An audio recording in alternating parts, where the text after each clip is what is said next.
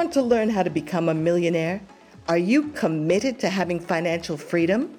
To learn the secrets to building and managing $1 million business, whatever it takes? Because today the opportunities are greater than ever to achieve your goals. Welcome to How to Be a Millionaire. In this show, we are on a mission to educate and empower 1,000 new millionaires over the next 10 years through our nonprofit foundation at millionairestraining.org and through our fast-track implementation programs at millionairesacademy.com. I'm your host, Sydney O'Sullivan. Some call me the Millionaire's Mentor because I've been building $1 million businesses for over 20 years. And in this show, I interview other millionaires in my network and get them sharing their best advice to create your big vision, discover your life purpose and legacy, build your dream team, develop a millionaire mindset, scale your business, invest for success, and manage and share your wealth and prosperity over the long term. I hope you enjoy the show. One was, what was the first one? Taxes. Two is? I would say the wealth training fees. Fees. So the fees, charged by financial planners and the such. Okay, just to be aware of those. The third one, are you ready for the third one? So yes. This is one of my favorite areas, is lawsuits. Is that lawsuits have a huge impact on small businesses here in the United States. And, the reason you don't hear about them is because people sign non-disclosure agreements. So they can't, even if you've been a small business owner, if you've been sued, you can't even talk about it, right? But the average lawsuit, 2/3 of them will cost any business owner over $10,000. And that's even if they win. Right, that's just in legal fees is going to cost you about $50,000 if you get served a lawsuit. And even if your insurance, let's pretend your insurance covers it, most of the time it doesn't cover the whole amount, so you still have to come up with that. And here's the thing: everyone's like, "Oh, your LLC will protect you." Yeah, okay. Look, it's good to have an LLC, but the truth of the matter is LLCs were designed to be sued. Yes, they're specifically designed to be sued, and we get a lot of I want to call it flashback or, feedback that are like, you know what you're talking about. I am here to tell you that we have, basically that the reason that they're designed to be sued is because they need a place to be served. The only advantage is that hopefully, crossing your fingers, that they can't take your personal stuff away from you, but you still have to go through the lawsuit and you have to be earning enough money that you can deal with that. Yeah. So, and look, just to clarify this a little bit, if you have your LLC as a registered agent, and the purpose of that registered agent is to be served lawsuits and documents and discovery. Kind of take a different approach, and is that we like to set up entities that are very hard to sue. Okay, you can still have an LLC, and you probably should, for credit cards and for all these other things. The financial industry likes us to have LLCs, right? They go, oh, but you can actually set up a trust, a domestic trust, which is cheap, which does not have to file any additional taxes because it's a disregarded entity, okay, tax-wise. But that can be your kind of flagship where you do your business. And that can be designed and set up, not with your term, well, we'll get into that later, but it's basically designed not to be sued, okay? So that you can even prevent lawsuits from even happening. In the first place, right? In the first place. I've heard about frivolous lawsuits. It's a big deal for a lot of people, especially during times of economic downturns. Yeah, right? Lawsuits go up. Lawsuits immediately go up, and many of them are frivolous. Oh, I slipped and fell in front of your house. Oh, your dog barked at me so much that I have PTSD. I don't know, but it's there, okay? Could happen, but it's true. Those lawsuits come out of the woodwork. And so both business and personal. Yeah, let's talk about it, because most people think, oh, I got an LLC, my business is protected. Fine, but that doesn't mean your house isn't a potential place for a lawsuit. Your car is huge. If you have a bank account in your name, that's a potential place for them to go take money out, right? And also, if you have like an RV or planes or boats, those are all potential areas for lawsuits. So, Robert Kiyosaki was great. He actually dropped a lot of breadcrumbs in his books. The problem is no how. No how. But he talked about The rich don't own anything; they just control it. And I've spent the last 10 years trying to figure that statement out, really, or actually 20 years figuring that statement out, and I understand it now. And really, it's through trusts. It's through where I don't own anything. Okay, I even when we had dogs, I didn't own the dogs. The dogs were in their own trusts because dogs could bite somebody, right? So they're a liability, in my opinion. Okay. I don't have a bank account in my own name. I don't have cars, and cars have been in trusts. RVs have been in trust, like boats. I put Here's the big advantage with that. Yeah. One is with trusts. So basically what happens is you're trying to make it difficult for those frivolous lawsuits to happen in the first place. Yes. Okay. You do not want to be a target. Yes, you're minimizing the target. You're becoming more invisible. If someone comes to an attorney and says, I slipped and fell, or they didn't serve me right, or I found a fingernail in my food, or whatever it might be, I want to sue. If the attorney does some of their due diligence, what they find is like, wow, that's going to cost 10 to 20,000 just for me to find where I can serve somebody to get them into the lawsuit. They won't take it unless it's super, super serious. Yeah, and look, you should have insurance. I'm a big believer that issues should stop with insurance. So they should be your main defense. They should pay out whatever they pay, and then it stops there. It doesn't go beyond what the insurance pays out. Okay. Can I ask you a couple of things that have come up for me? This is a really interesting topic. So the things that I've seen cause a lot of, because I'm really good at making lots of money, but then I've learned through experience all these ways that it can be taken from you very easily as well, right? Yes. Yeah. And, so in my experience, some of the things that have popped up a lot have been that, I owned real estate, so that made me, quite easy for other people to steal from, right? In lots of various ways. But the insurances, I think, is one that a lot of people really overlook, because you can have, like, a great example was I got cancer and I had to stop working for a while.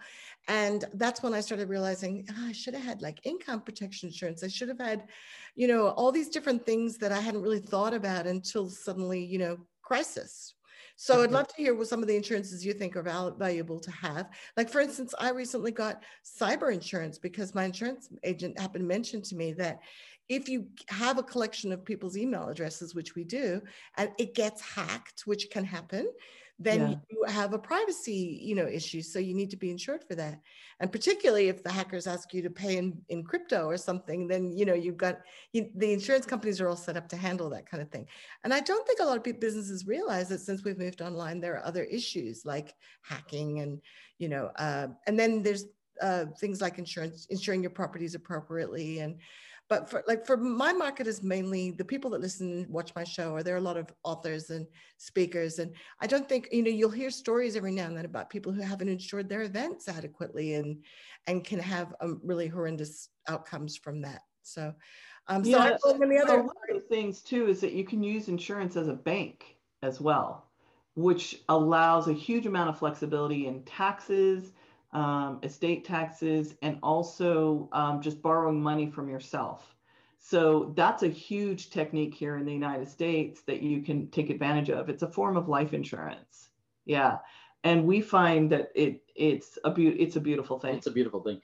Mm-hmm. The other thing is called keyman insurance. Like if you have two people that are in business together, that you should have keyman insurance for each partner, so that the business can at least provide income or cash in case something happens to the other partner. So that's another insurance that really isn't talked about much, but can be valuable. You can have insurance for income, like you said, if you get ill. There's just and that's one of the danger zones that we also talk about, which we haven't mentioned. So we've mentioned 3, right? So another one is this unexpected illness, accidents. Parents getting ill and having to take care of them so much that you don't have enough time to do your business. Things like that you need to prep for and have plans for.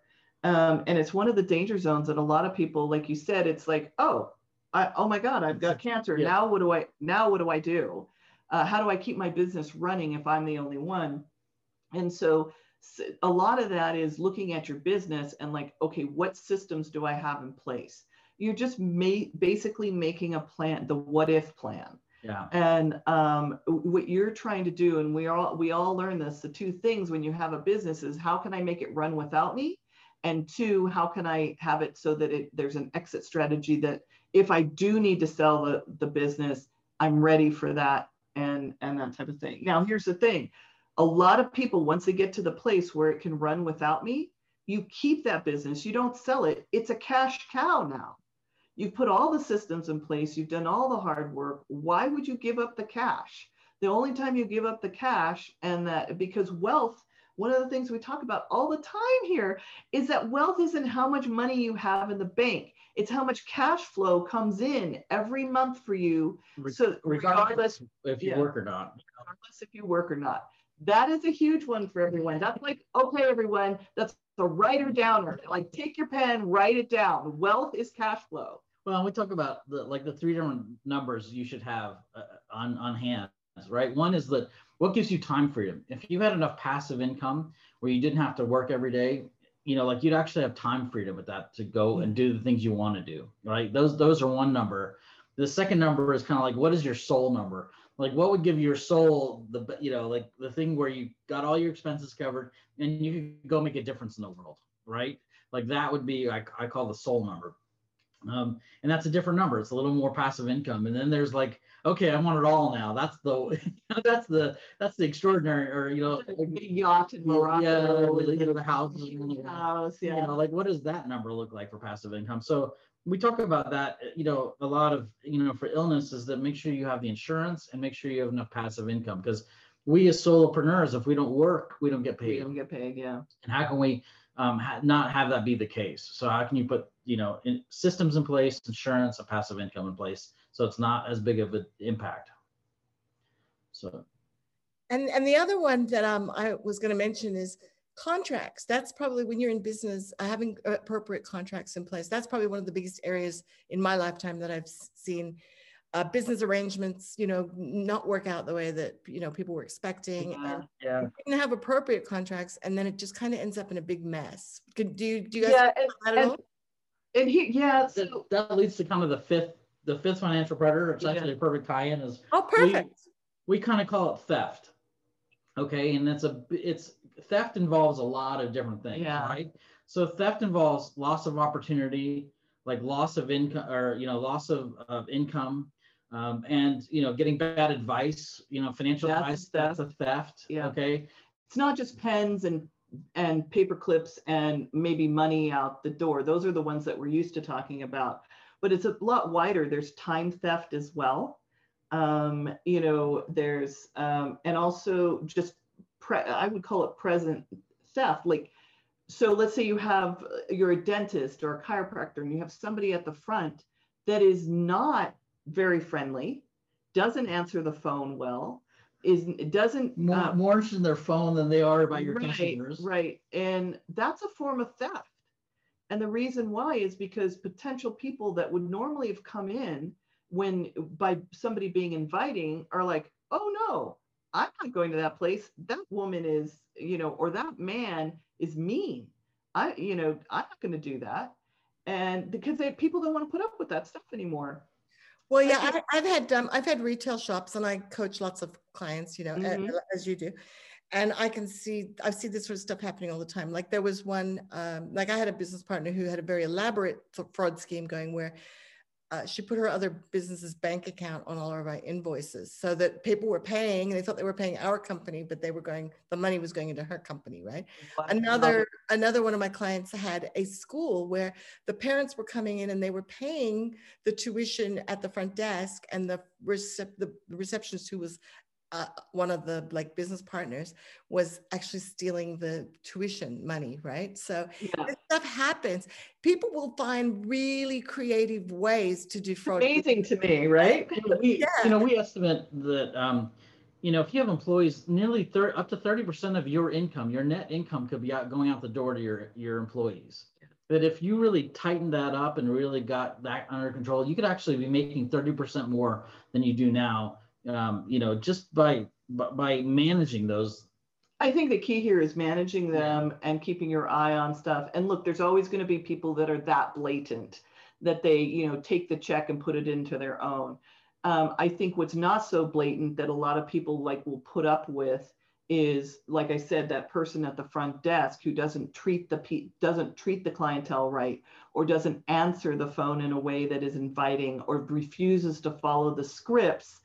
And therefore the lead that came in, that you worked so hard to get in, the phone call that you worked so hard to get in, all of a sudden becomes a dud.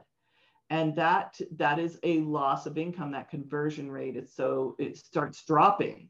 And those are the kind of things that a lot of people don't realize. And so we talk about that, like the theft that of time and future value and opportunity costs that disappear when the hiring is incorrect, or people are in the wrong roles, or things like that. Yeah, and always review.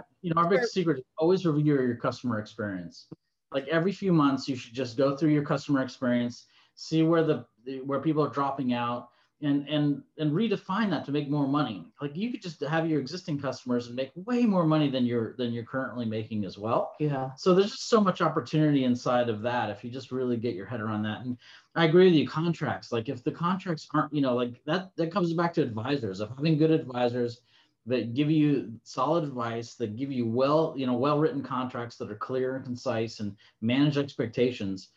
All comes down to that. And then I think, I also want to talk about when you're starting out a business, sometimes it's kind of nebulous. So the contract that you start with is not necessarily a contract that you do in the middle or at the end.